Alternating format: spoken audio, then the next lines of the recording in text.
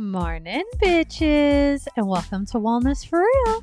It's your girl, Marlena. And on today's episode, Dr. Steph is back and she's here to answer the listeners' questions. I asked you guys on Instagram what you wanted to know from Dr. Steph about food and eating disorders and body image and all the stuff. And she answered all of your questions and we talked about so much. So I hope you guys really enjoyed this episode. A lot of great information in here. Make sure you're sharing with anybody who you think can benefit from hearing this information or any of our other previous episodes. And if you haven't listened to our first episode with Dr. Steph, make sure you go back and listen to that as well. We have her website linked in the description of this episode, so make sure you also check that out. Let's get it started. We have her back. Dr. Steph is here, guys. So excited to chat some more with you. Your episode resonated and helped so many of our listeners. Really? I still get messages from people who have even gone back and revisited it. Some people kind of felt a certain way at first. Some people were a little upset about some of the things, but then once they sat with it and went back and re-listened, a lot was learned. So we're excited to kind of dive deeper into some of these topics and some of this stuff. But first, we just wanted to know a little bit more about you, Dr. Steph. What do you want to know? Well, how did you get into this? Like, how did you become an eating disorder specialist? What was the road that led you there? The road that led me here. So I always knew, like, whenever you start thinking about what you want to be when you're a little kid, I just knew I wanted to be a therapist. I, of course, didn't know what that meant or what that looked like. It was just this, like, I have a lot of feelings and I care about everybody else's feelings. So I want to do things with feelings, right? So I just knew psychology was the path for me. So I didn't get that struggle of, what am I going to do? It was always pretty clear. Go to graduate school and get your master's degree, because in order to be a licensed therapist, it is a bachelor's and then a master's degree at least. Then we have to take like a test and, do all those things. So I became licensed. I went to graduate school up in Chicago. We were just chatting before we started recording this about living in the snow and the Midwest. So I lived in Chicago for a few years, and I had the opportunity after grad school to help start the program Timberline Knolls. I don't know. It's a eating disorder program, and I just was really lucky, had the right professor, and they hired a bunch of us out of our program because, I should have said, my program is also very trauma focused heavy. I have a heart for people who've experienced things that they shouldn't have experienced. Justice is a big thing for me always. And so that was my original plan, was to work with trauma. Well, trauma and eating disorders and body stuff and appetite and food stuff are so intertwined that I was working with trauma at Timberline Knolls and also had the opportunity to learn so much about eating disorders and the treatment of eating disorders, and got a lot of training from folks. My career brought me home to Texas, because you can take the girl out of Texas, but you can't take the Texas out of the girl. The winters are too hard for me. I had to be in a place where we don't have snow, and worked at just different places trying to get, hours and experience. And all of that led me several years into my career. I burned out at some point because I was working very heavily with trauma and vicarious trauma, compassion fatigue. Those are very real issues. I chose to deal with those things at that time in my life with exercise and dieting and this obsession with changing my body that turned into probably a decade's worth of eating disorder, orthorexia. And even though I had this like experience of Timberline Knolls, I didn't recognize it in myself until I went and got my certification to work with eating disorders. And that was to meet the need of my community, really. So I think then learning about eating disorders, my personal experience, is why I do this work, why I speak about it so passionately. There was a need, there was this heart desire, and then I happened to walk the slippery slope of what dieting and weight loss does to a person, ended up really disordered and sick, and combined, I am Stephanie Waite, licensed professional counselor and now certified eating disorder specialist. Wow. That is so fascinating. Wow. So you mentioned orthorexia. Can you explain what that is? It is not in the DSM just yet. So the DSM, right, is like the Bible of mental health conditions, right? All the eating disorders are in there. Orthorexia is clinically, technically, other specified food or eating disorder, maybe atypical anorexia, but it is an obsession with healthy eating, right? Like so restrictive in your food because of just, like a fear or a high concern over eating non quote unquote health foods.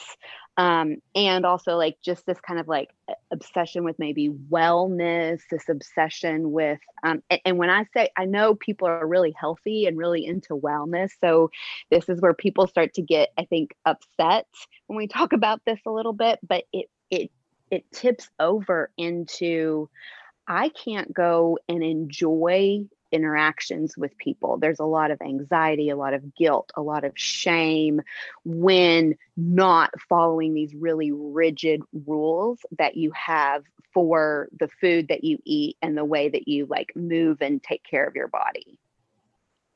Wow. So that kind of sounds like a good majority of the fitness industry, if we're being honest, right? Like this obsession with health. And, when we actually asked our listeners for questions, so we do have lots of questions for you. But I have one of my own, and I've been thinking a lot about this, and it kind of ties in with all of this. Do you think it's possible for someone to be in a good place mentally and with their body and with food where they can do some of these like health challenges that I see people doing, like Whole30 or like the 75 hard? I know that's a really popular one right now. Yeah. Do you think that that's possible?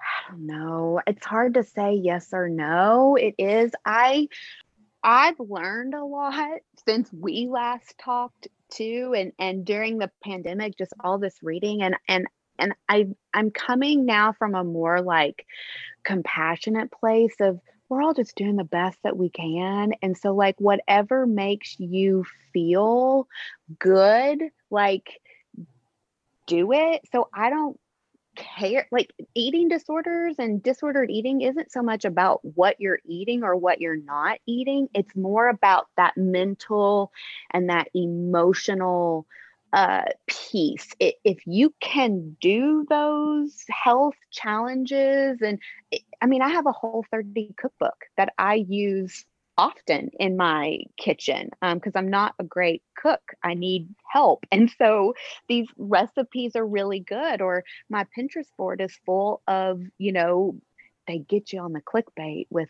this kind of diet food, but it looks like a good recipe. So you're allowed to eat and do whatever makes you feel good. It's more about that guilt, that shame, that anxiety, that like, how are you treating yourself for following these rules or not following these rules around food? So like that self-awareness and kind of checking in with yourself is like the really important piece, is kind of what you're saying. Yeah. I mean, I really value health. exercise is really fun for me. I have a daily, you know, body movement practice or time, and I think it's okay to want to eat foods, right, that make you feel a certain way. Just live your life, be happy, be free. Like, it's not about obsessing about the food and the weight. Just eat and live your life. That's what I want for people. Yeah, for sure. And I think we all want that for ourselves too, Yes. right? It's when the rules get in there and this like desire. And I think when we're chasing this like intentional weight loss, this like, I got to do these things because I got to lose this weight, or I want to look a certain way, that takes the focus off of like what's best for me and my life. And I'm focusing on this like one little aspect of myself and forgetting about the really dynamic human that I am that can do a lot of different great things to manage my health and my body. Does that make sense? Right? Like, it's not just Yeah. eating and exercise. Right. We're dynamic beings. And so health is feeding all of ourselves. Yeah, totally. And that's why we try to talk about all sort of topics on this Wellness. show. Yeah, because wellness isn't Mhm. just our food and our exercise, right? Like, that's such a tiny little piece of it. Just a tiny piece of it. Like, food is as literal of a thing as like going to the bathroom. Like, just we pee many times a day, and we don't feel any thoughts about it. Sometimes it's annoying, right, that I have to pee so much. But like, I think food is kind of the same thing. It's like, okay, well, I gotta eat now. Like, Yeah. It's I'd rather be living my life, not obsessing about food and my weight. Yeah, absolutely. So someone asked, what would be the most critical step you can take when trying to improve your relationship with food? Wow, a good question. The most critical step you can take: learn to be kind to yourself, because it's not about what you're eating. It's not right. It's not wrong. It's not good. It's not bad. It's just you showing up, caring for yourself, right? And so I think if we can change the language from the shoulds and the must and the oughts and be more, what's best for me right now? How can I show up for myself right now? How can I care for myself right now? That starts when that shame starts to improve. Food doesn't feel so icky.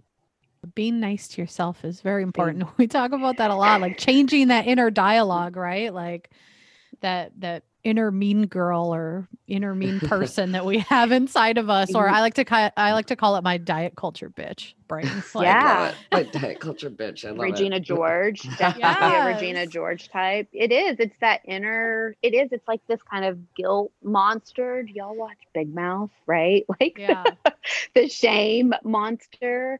We want to find ways to tune out of that as much as we can, and being kind to ourselves is not easy. It is very hard. And I hate that that's my answer, because I think they're asking, like, what's one thing I can tangibly do? But maybe that's just recognizing how often you should yourself when it comes to food and your health or wellness practice. Shoulds are just shoulding on yourself. Like, it's just a big pile of shame.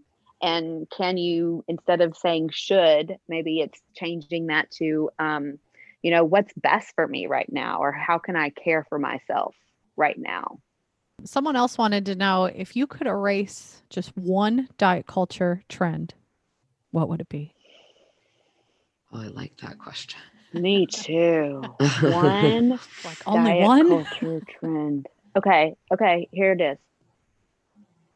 Influencers sharing their shit and their what I eat in a day on social media. Like, can we just stop having people who are not qualified to give nutrition advice stop giving nutrition advice on the internet? Like,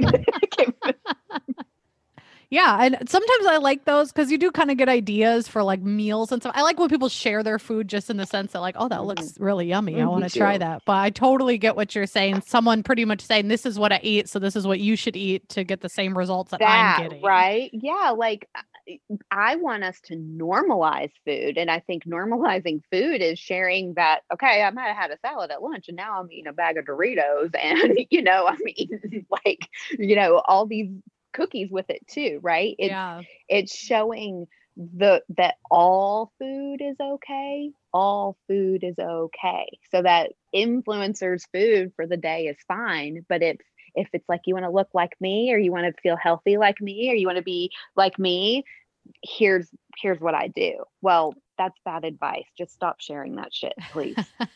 Right. And I feel like with the what I eat in a day's too, like it's kind of curated, right? Like they've planned what they're going to eat that day Yes. so that it looks like it falls within certain parameters of a certain program or diet. But Exactly. it's like, is that person really eating exactly like that Yeah. all the time? No, of No. course not.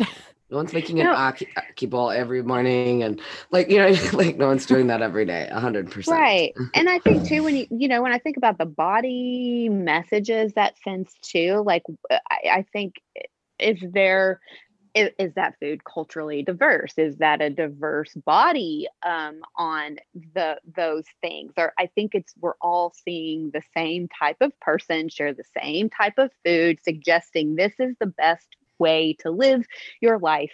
And that message, I just want to see that like go away. Like, can we just have legitimate people sharing food advice and people normalizing food and bodies on the internet? Well, and I would say, Marlene, I love the fact that like the other day you showed like your grocery haul and there were like you had those Oreo cookies and you got Hmm. yummy snacks, but then you also, here's my favorite salad kit and here's my, like you show a mix of all kinds of food, that nothing is off limits. Yeah, because that's real life. When I go to the Right. grocery store, I buy salad, but I also buy cookies and Right. brownies. Because I don't deprive myself of that, but I also don't deprive my family of that. And I see Right. that a lot Hmm. when people are dieting, is they like, then they gut their entire house and they're like telling their kids they can't have sugar and they can't. Having. Yes. And it's like, oh man, you're really fucking those kids up. Yes, I'm you are. sorry. You are parents, and I'm sorry, I parents. Yeah, agree. that's a soapbox kind of a moment too. Like your kids are really listening to the things that you say about food. And I have many, many clients on my caseload, and it started with a parent eliminating a type of food group because of these types of things. All food is okay. Every single food, anything that you can put in your mouth that your body can turn into the necessary things, right, is okay. There's truly nothing wrong. Just eat. But it's not Yeah. that easy, unfortunately. Right. Well, and something I always get when I do share a grocery haul like that, or share like something that I'm eating, like cookies or treats or whatever, I always get at least one person who sends me a message that says, "Oh, I can't keep stuff like that in my house." And I'm like, Hmm. but you can. That Yeah. mindset Yes. is why you think you can't. And I used to think that way too. So I'm not like shaming anyone, because I totally used to think that way. Like, oh, I can't have Oreos in my Hmm. house because then I'm going to eat them all. Well, I Right. practice changing that conversation in my brain, and I can have Oreos and I like to have Oreos in my house. And I don't binge on them because I know that it's like they're going to be there. Like Oreos not going out of business. Like they're not going anywhere. Yeah, you're Like, right. And that work, that framework, shifting that narrative is a huge part of the work, right? Like it's just an Oreo. Like it at the end of the day, it's the same. It's just food product that we've turned into a cookie, right? So, um, there's nothing wrong with the Oreo. Changing your mindset to say, listen, I can eat an Oreo whenever. Like it's not. There's nothing wrong with this. You don't have to eat them all because you can return to it whenever you want, and also you can enjoy it because you can. yeah, absolutely. So someone asked, what are some good tips on finding a good therapist? And are there any red flags you should look for? when That searching is for a a good therapist? question. They ask good questions. Yes. Listeners came through. Yeah. So, wow, okay. So, tips on finding a good therapist. You can start by Google therapist near me. There will be a website called Psychology Today that most therapists are listed on. So that's a good place to start, right? Is just Google therapist near me. There's usually a directory or two that comes up. Read their bios, look at their picture, visit their website, and get a good feel of like, what's their message? I have like Wonder Woman stuff all over my website. It's very like comic booky, and people are drawn to that sometimes. So if it feels like it speaks to you, send them a message.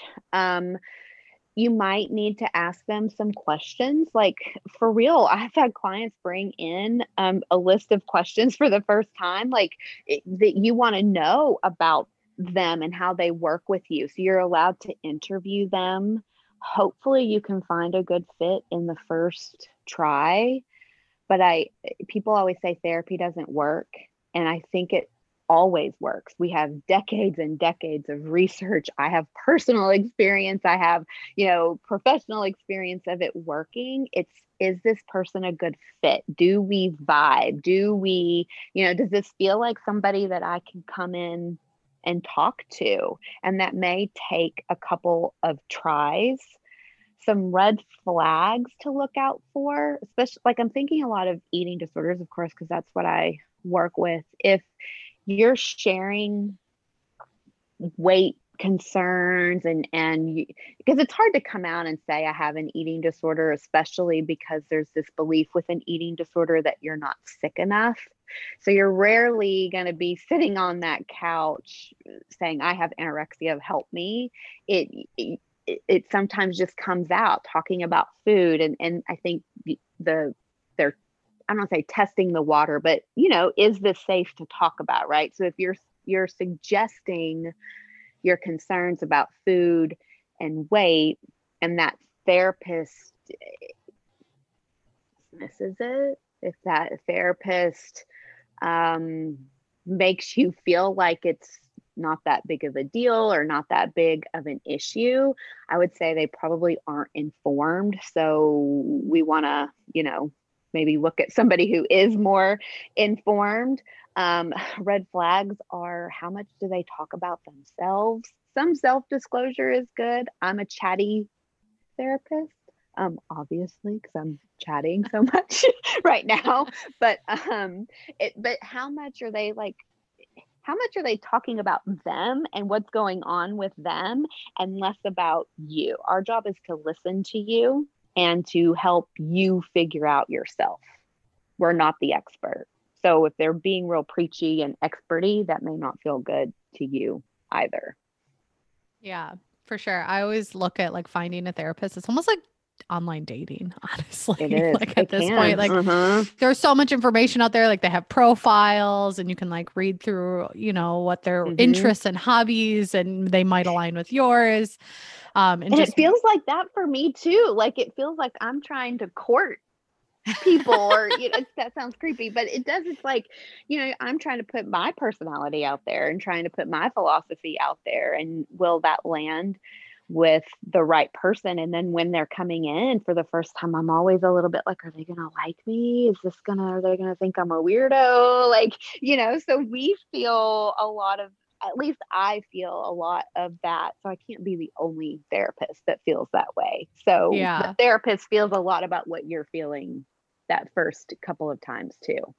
Yeah, for sure. I was just going to say, like, your therapist is also a person with a life and feelings and, and problems and, all that stuff too. So, like, say you're in a therapy session and something happened, like, and it feels like a red flag to you. Would you say it's best to first maybe talk to your therapist about that before just kind of like cutting them off? Or would you say just trust your intuition and just like move along? Oh, I'm going to always. And I know that's kind of like situational too. Yeah, sure. Trust your intuition always. The ghosting disrespecting your therapist as a therapist, it really hurts our feelings. We care. Like, I truly, literally care about everybody that I, have a working relationship with. And I see them for so much more than who they see themselves as, right? I see them as the person that they are, and it's, can I get woo woo for a second Of with course. y'all? So like studying, like, okay, so our heart is like a magnet, right? And that magnetic field goes out about 6 feet. And so my office space is only a few feet by a few feet. And so sitting in that room, our heart, like, magnetic fields cross with each other. So there's that like moment, it feels that way for me, for every client that I meet. And so when you just ghost us, it hurts our feelings because we care. But I get it wrong, obviously, and I'm not a good fit for everyone. I know that. It happens still, and that's okay. An email is sometimes a nice way to say something. If you could clearly say something in the office too and be like, whoa, bitch, like, you crazy, you crossed the line. Certainly people have, talked to me that way. So sometimes a therapist can change if it's like a little thing, but if it's like a personality thing and you're feeling invalidated, you're feeling like they don't get you, they don't hear you, okay, go find another therapist. You need somebody who's going to see you. It's very important. Just like you wouldn't, hopefully you wouldn't stay in a relationship where you're Right. not heard or validated. So if you're feeling that way, just send an email. That's the easy way to break that relationship. Yes, I think it's common that it sometimes takes a couple of, it takes a few times to find the right person. I mean, I've met a couple of doozies in my time that just weren't a good fit. I mean, at all. Like, nice people, probably a good fit for someone else, but not a good fit for me. And I knew right away. So I think, but like you said, that doesn't mean it doesn't work. It's just not the right therapist for you. Right. So find that person. They are out there. It's hard. And in some places it's really hard, but there is help. Like, just send the email to ask for help. And it may take some time. You have to do a little bit of advocating for yourself, but there is help. I promise there's help somewhere. Absolutely. And you deserve help. Everybody does. Everybody deserves to heal. So someone asked, how do you know if you have an eating disorder? To have the validation that you want and you need, you might feel best with having it diagnosed. So that's going and seeing a professional, like a therapist. In my office, I have a screening tool that I use for every single person that comes in. You could Google it, really. It's called the SCOFF. It's a 5-question yes or no thing. And if there's a yes answer on there, I think if you answer one yes, it's saying, you might have some eating and food issues here. So when that comes up, then there's a couple other assessments I use to really help us figure out what kind of food and eating issues are we dealing with here. But there's also, maybe you don't have access to a therapist or you don't have access to a way to be diagnosed. That doesn't mean that you don't have an eating disorder or you don't have some very slippery slope, disordered eating stuff going on. So I think to help you, the National Eating Disorder Awareness Association, they have a screening tool on their website you can check out. But I think I would say, for somebody who doesn't want to go and get all those screening tools, also, if you have any anxiety around food, if you have any shame around eating, any guilt when eating, you're following a bunch of rules that make you feel really constrained and like restrictive in your life, right? Like you're planning your life around food and exercise. you're really pushing yourself really hard and shaming yourself for your weight. That's not normal. So you can go get help for that. You can go work on that. We're not supposed to feel guilty. So if there's any guilt or shame or anxiety with food or your body, go get help.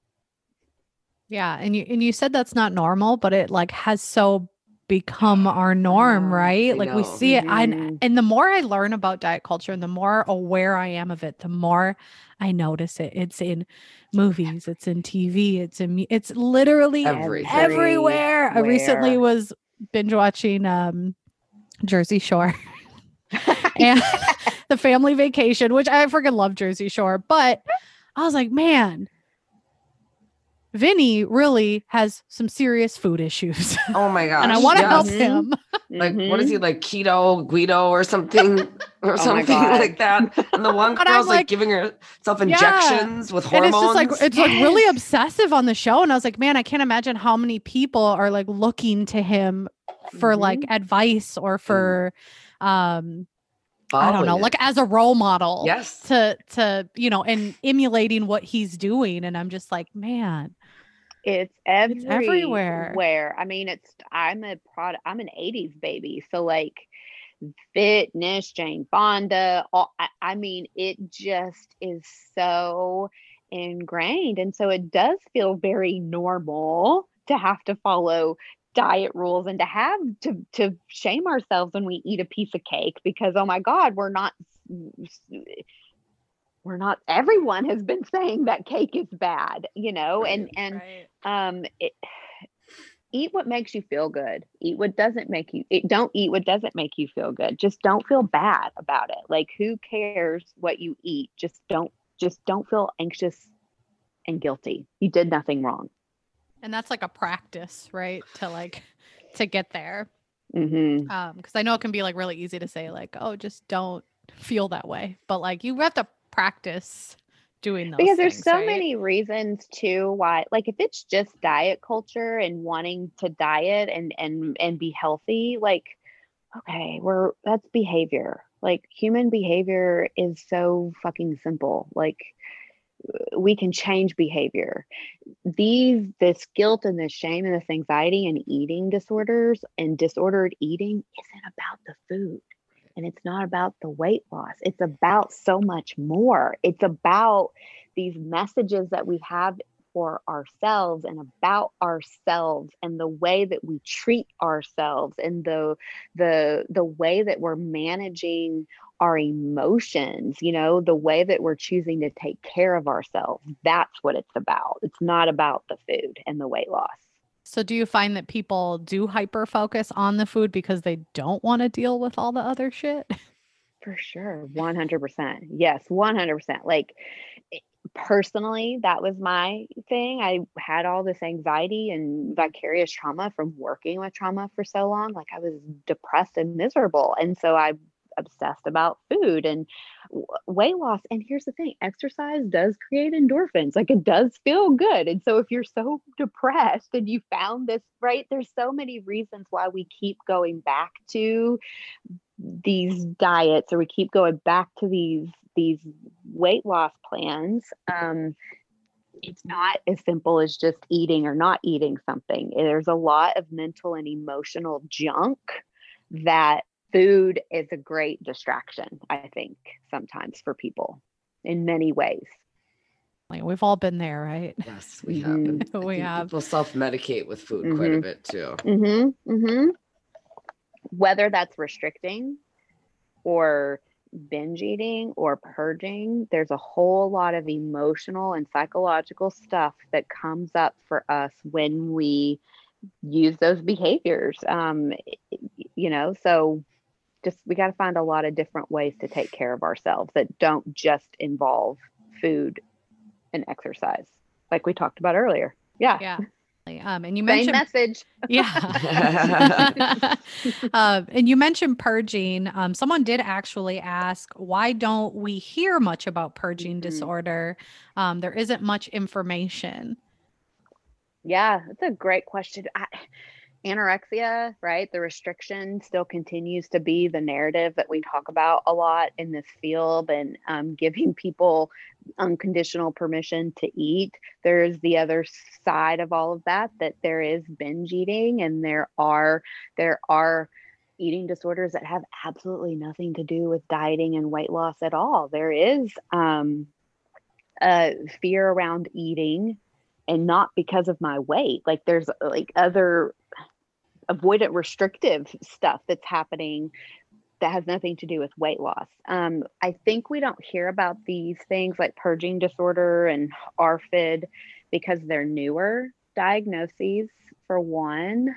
And it's hard to talk about eating disorders and disordered eating because it's very nuanced. You know, these behaviors are like a spectrum. They don't just exist in a box. And I think that the way we talk about them, we still try to keep them in a box. I hope this is making sense. Where I think we need to look more of these things as like, you can binge eat and you can restrict and you can purge and not restrict, or you can purge and not binge. You know, like there's, I think because it's still so nuanced. And the second thing or third point, I don't know how many points I've made, is shame around it. Purging disorder or purging behaviors, that's still really stigmatized, I think. And to talk about it feels hard because there's still so much stigma around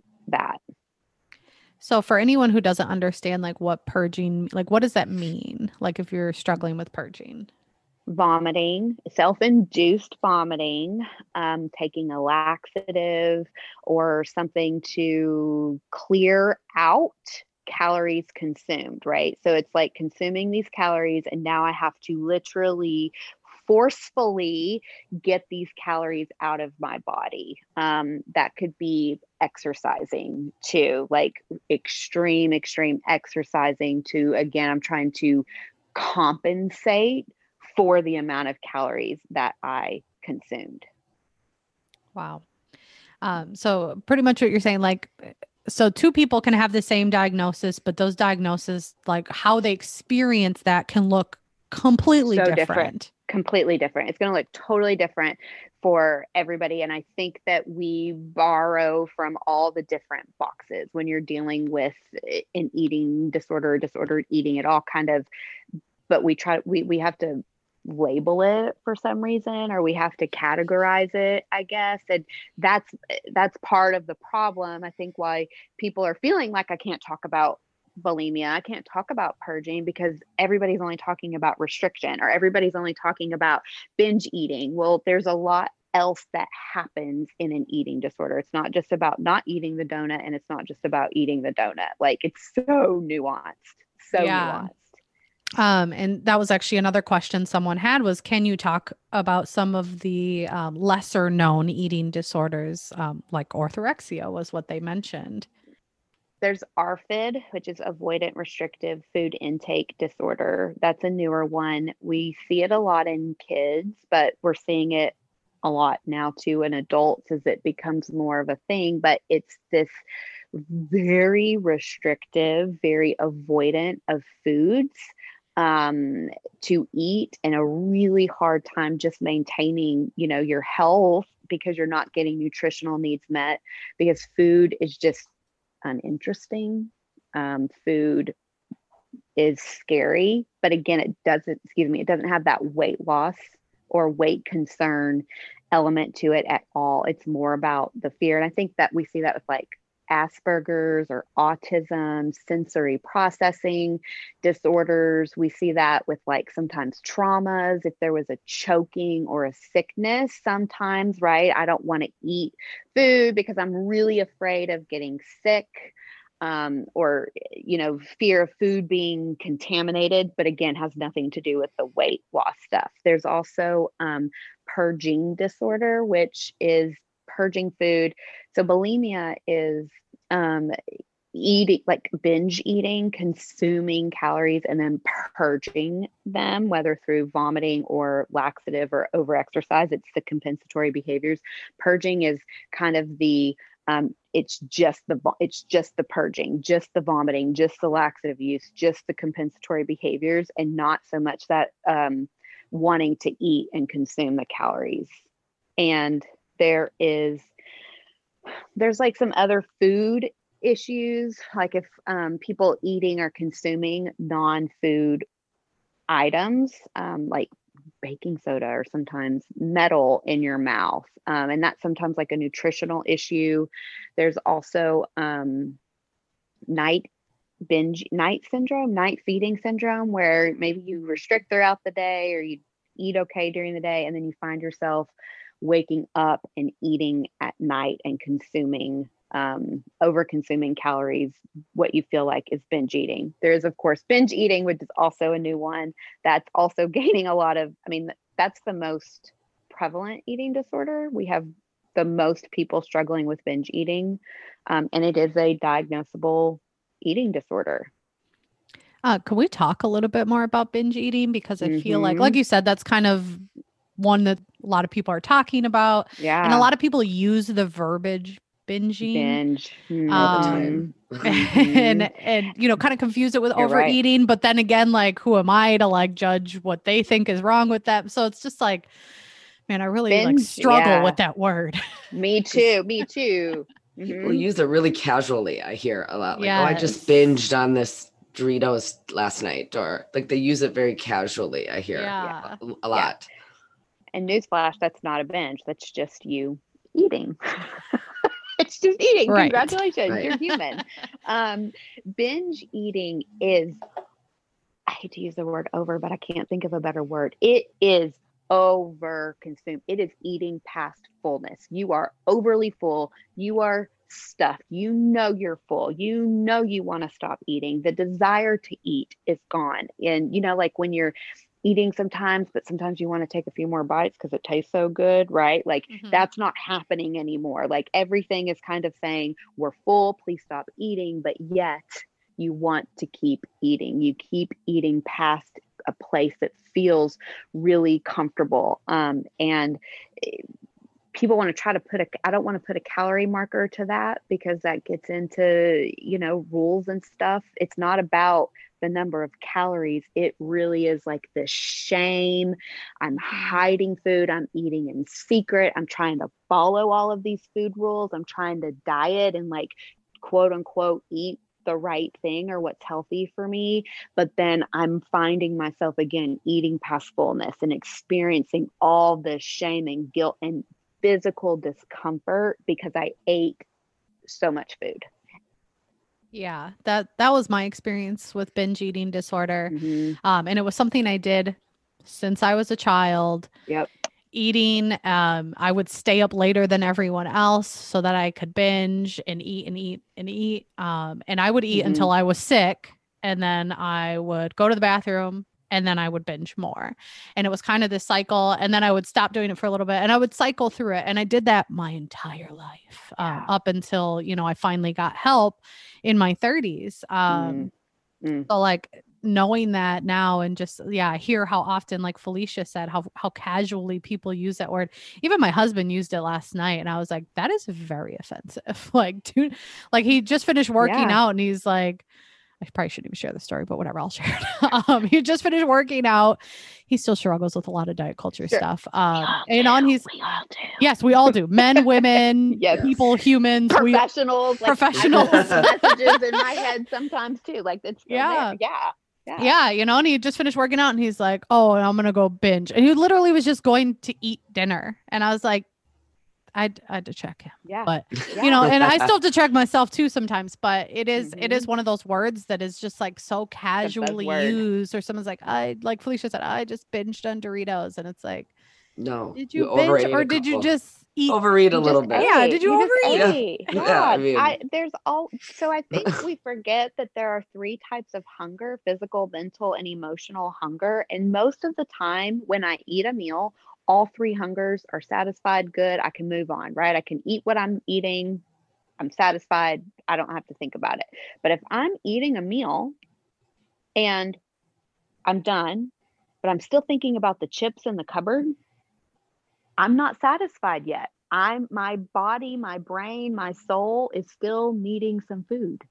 So we eat, but it can feel like an over, right? That's where we get into that language of binge eating, because it's not this planned food. I'm eating past my plan. That's just you eating. That's you just taking care of yourself. Binging goes into that shame and guilt and anxiety. And I'm hurting, like it hurts to eat because I've eaten so much. I love that you said that, eating past your plan. I see that so often where people Mm-hmm. eat outside of their plan, and then they it's like the world has ended. They are off the tracks. That's what they call it, or off the rails, off the rails. That's my favorite. Yeah. And it's just like, you're just eating, like if you're still hungry, like eat some food. It's okay. Yeah, I want to say to more people, come off the trail, like come off the track. Yes. That's a one-way boring trip to there. Off the track, there's so much freedom. We can do whatever the fuck we want. We can cartwheel and run. Like I can go where and do whatever. Come off the track with us. Get off track. Yes, I love it. I love it so much. So someone else did ask, can someone have disordered eating without having an eating disorder? Absolutely. Absolutely. Yes, that's the short answer to that. Yes. And like, I mean, I guess a better question would be like, is there anyone who doesn't have disordered eating? Because it kind of seems like we all have it, right? Right. Yes. Disordered eating is just a pattern of dieting and following all of these food rules. Most people do that. But it doesn't mean it's necessarily an eating disorder, but it's still disordered, right? Because my eating disorder clients, they were doing the things that you're doing. So like, I hate, right? Like, where's that line? Why do we have to draw a line of, oh, well, yeah, this behavior that you're doing is okay because everybody else in the world is doing it, when it really is something that is killing people, like disordered eating is still disordered. It's not okay just because everybody's doing it. Right. And just because you don't have like a clinically diagnosed eating disorder, like taking the crumbs off of your English muffin to make them less points. Right. It's still a little fucked up.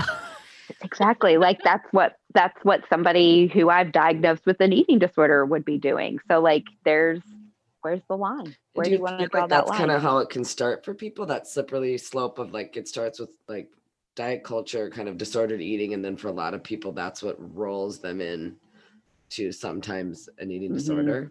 A diet is like the highest risk factor for developing an eating disorder. Certainly not the only, but dieting is the number one, the highest, most risk. Like I want to say the statistics are like 35% of people that diet develop a clinical eating disorder. Wow. Like, do you want to be, do you, that's a lot. Think of all the people on Instagram that are on diets. Well, and those are just the people who are diagnosed, right? Right. Exactly. So there's a lot of people in denial. I get frustrated when people are like, well, is this disordered eating? What does it fucking matter? Like, where's that? I'm not drawing that line for you, because drawing that line literally means people are dying. So like, can we do some prevention to avoid some of that? So just altogether, just developing a healthier relationship with yourself and with the food you consume, and not labeling kind of seems to be like really where you want to focus on. Right. You've got to eat enough to take care of yourself. Right. And so that's number one, most important. You've got to eat enough. Just live your life. You are here to do great, wonderful things. You are such an interesting, fabulous person. You have more to offer than your body. You have more to offer than the food that you're eating. You have more to offer than your health. Those things can be important, but know that you're also more than that. And like, I think I want to see us care more about that part of you, because that part of you is really cool and a lot more interesting than the food that you're eating, because it's just fucking food. Yeah. And I think that goes back to like the need to label, right? To see like what box you fall in or what category or whatever. It's like we don't have to fucking label everything, people. Yeah. Yeah. Like you're right. Just live I want you to just live your life. You have a lot to offer. Yeah. So someone asked how should they go about talking to their partner about their food struggles if their partner doesn't also struggle with those things? Oh, good question. And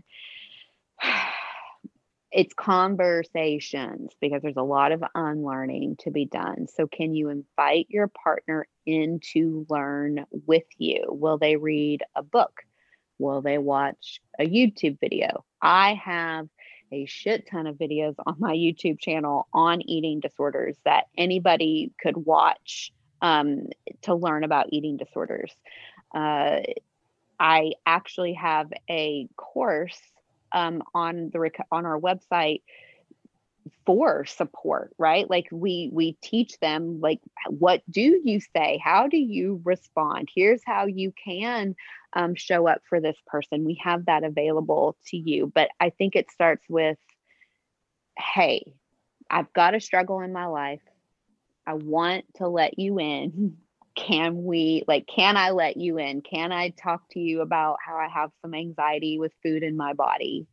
Maybe you write a letter to just kind of, if it feels really hard to say, just write down what you wish you could say and share that with that person, but then have conversations and bring them into learning with you.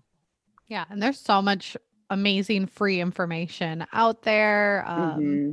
If that's where you want to start, if it's not something that's, you don't have accessibility to something to pay for or whatever. So definitely check out Dr. Steph's YouTube because it is amazing. I revisit your videos often. Thanks. If you have a therapist or, like that kind of mentor person in your life, just say, hey, can I bring in my support? Can you help me have this conversation? It's okay to talk to your loved one. People feel like you can't because it's a lot of stigma. So I want to say, are you afraid to talk to them because you're stigmatizing yourself and you're telling yourself that you don't deserve this kind of help? Like, full stop right there. Go ask for help because that's just a lie you're telling yourself. Yeah, and that's a great segue into this next question. Is there a such thing as not sick enough to seek help for an eating disorder or disordered eating? No. I have a course on my website, recovery-academy.com, called Sick Enough. I get this question all the time. Am I sick enough to have an eating disorder? And I answer it very directly. But the bottom line is if you're asking that question, there's a problem. Yeah. There's something going on. So I want to ask you to dig a little bit deeper if you're asking that question. I don't think that exists. Yeah. So if you're thinking about it, you should probably reach out for help. Do I have a food am I sick enough? Is this a thing? Do I have a problem? Get help. Like when you hurt your arm and break your arm, how long are you going to wait? Like, we don't wait to go to the doctor. We go and get our arm fixed. We're like, okay, there's a problem here. Like, how many bones do you need? How many disordered behaviors? How much misery, anxiety, depression do you need to put yourself into because you're worrying about food in your body? It's not real healthy.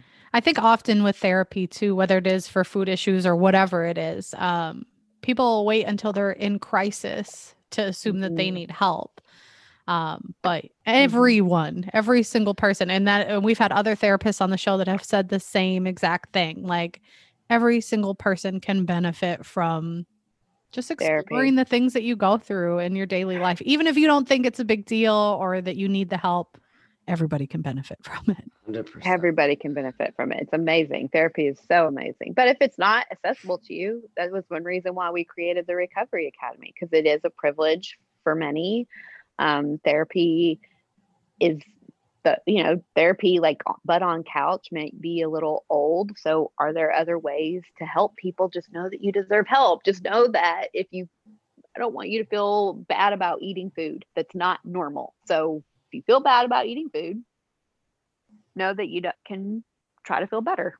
That's available to you.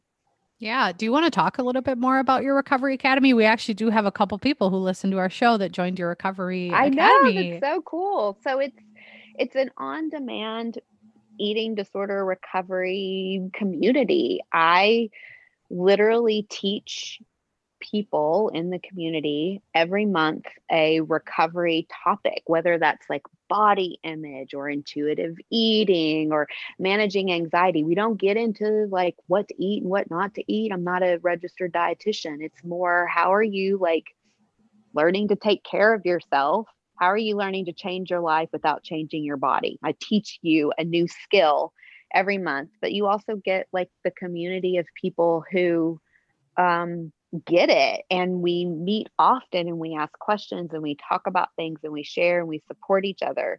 But if the community is not something that you're down for, those courses, there's tons of courses available. And it's me teaching and sharing with you the same stuff I share with my clients, and worksheets and journals, at a really affordable, accessible price right on your computer.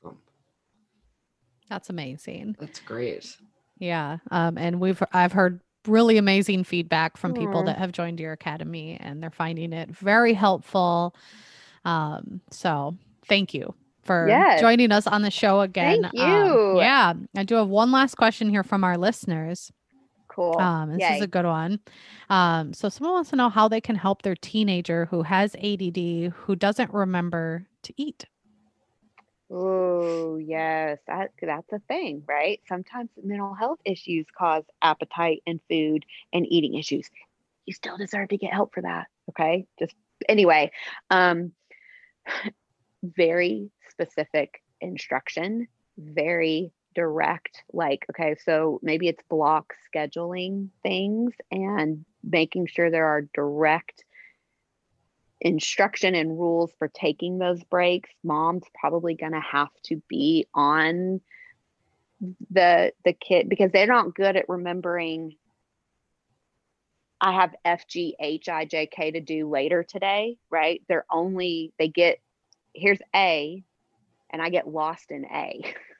I don't know what BCDEF is. So if the mom said, okay, here's everything you got to do for the day, they're going to forget all of that. So it's how do you come up with a system to remind that teenager one thing at a time, right? That you just got to do A, bam. And then when A is done, we're going to move on to B, and putting mealtime in that so that they can just focus on the meal. It might be, can they do something while they're eating, something that's fun, something that's engaging, something that they might look forward to, so they are more incentivized to take that break, are some thoughts that I have with that for the teen. Yeah. And I think that we get so wrapped up in like weight gain and these eating disorders that cause weight gain, or people being obsessed with their bodies or the size. But I've been caring for my nephew. He moved in with us over a year ago, and he actually struggles with eating in a completely different way than I do, and struggles with gaining weight and struggles with his body image in that way, like the complete opposite, but it's still like, still food issues, right? It's still something that he needs help to work through and to get through. And that was really eye-opening for me as a caretaker, because I'm just like, wow, I've always been so wrapped up in the other side of this, that there are people that, like you said, there's a whole spectrum of food issues, right? There is, and anxiety and depression and mental health conditions cause appetite issues and food and eating issues too, and so that's why I use that word care a lot. Like, how am I teaching my teen with ADHD how to best care for herself, for himself, right? Like, how do I teach them that care means all these different things, including, food, including taking breaks. Forgetting to eat is a very real thing. And it's a problem too, because you've got to be able to eat enough to take care of yourself and live that life you want to live. Yeah. And it's just as valid too, right? Like, I feel like there's a lot of people that would like be annoyed by that, under right? eating, But under eating because of anxiety and depression can trigger an eating disorder. It only makes us more anxious. It only makes us more depressed. To not have enough food is not a good thing. It fucks up our heart. It fucks up our hormones. It fucks up our brain. It fucks up our skin. It fucks up our hair. Like not getting enough is very much the problem. yeah, It's the sole problem, I would argue. Because when we're Wow. eating enough, we don't care. We don't give a shit about, we're full. We're satisfied. Yeah, I actually recently have just been talking about how since I stopped dieting and using WW, how I've slowly been increasing my food intake and my calories. And a lot of people like to label again with the labels, the reverse diet. That's what people call it, right? Reverse dieting. It's wild, like how little I was eating before. Eye-opening. And yeah. And how much I eat now and how much freaking happier I am. Yes. And how much it just all around just feels so much better all the time. So I think we're that's meant to feel hangry. Like hangry is not a normal, like humans aren't meant to be in that state. Humans are meant to like this maybe like toxic positivity, but we are meant to feel like good and at peace and at ease. And if we're fucking hungry and irritable and cranky and anxious and depressed, we're not doing that. Like sometimes literally a snack helps everything. Eat, people, please. That can really make you feel, if you're anxious, try eating. It might help you really feel less anxious. Y'all can message me on that for real. Like I challenge you, if you're anxious, go have a snack and come back and tell me how it felt for you. Yeah. And that snack can be anything, right? Anything. Oreos. Right. Yeah, I might go eat some Oreos after this. Right. I think I need a snack too. Lunchtime. I still want bacon. I know. Yeah. You're talking about making bacon this morning, and now I have to go do that. Any other, just anything else you want to tell the people about food shit? We're not meant to live in food shit, right? So if you have any food shit at all, out of a scale of 1 to 10, if there's a 1 of food shit, know that you don't have to live with food shit. There's a lot of help out there.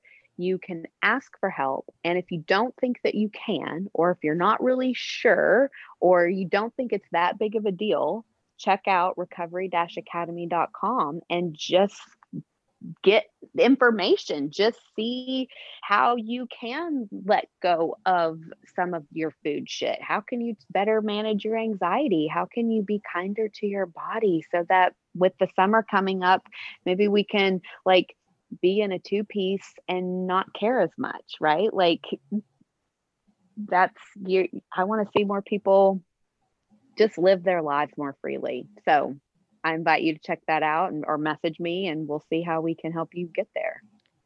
And leading into summer, please just wear it. Put it on. Just yes. Oh, it always breaks my heart how frequently women like shorts, right? How hard is it for so many women to just put on a pair of shorts? It's hot out, y'all. Okay. It's hot. I'm tired of seeing you guys outside at 100 degrees in jeans. Just put on. Oh my God, it's so depressing. The fucking shorts. It's so depressing. And we could probably do a whole other hour conversation on this, like the pandemic. And we've all been a pandemic for a year. So we're all coming out of this. Wear the shorts, wear the dress, wear the 2-piece. Like we've been in a pandemic for a year. Just live your life. Yes. Hopefully this last year has put that into perspective, right? Like be comfortable. Life is short. Yes. Life is short. Live it. Yes. Absolutely. Oh, Dr. Steph, it was a pleasure. Again, as always, thank you so much for joining us. I'm sure, again, this episode will help so many people just live their life, hopefully. Yes, just live your life. Without food shit. Awesome. So great to talk to. Thank you for having me.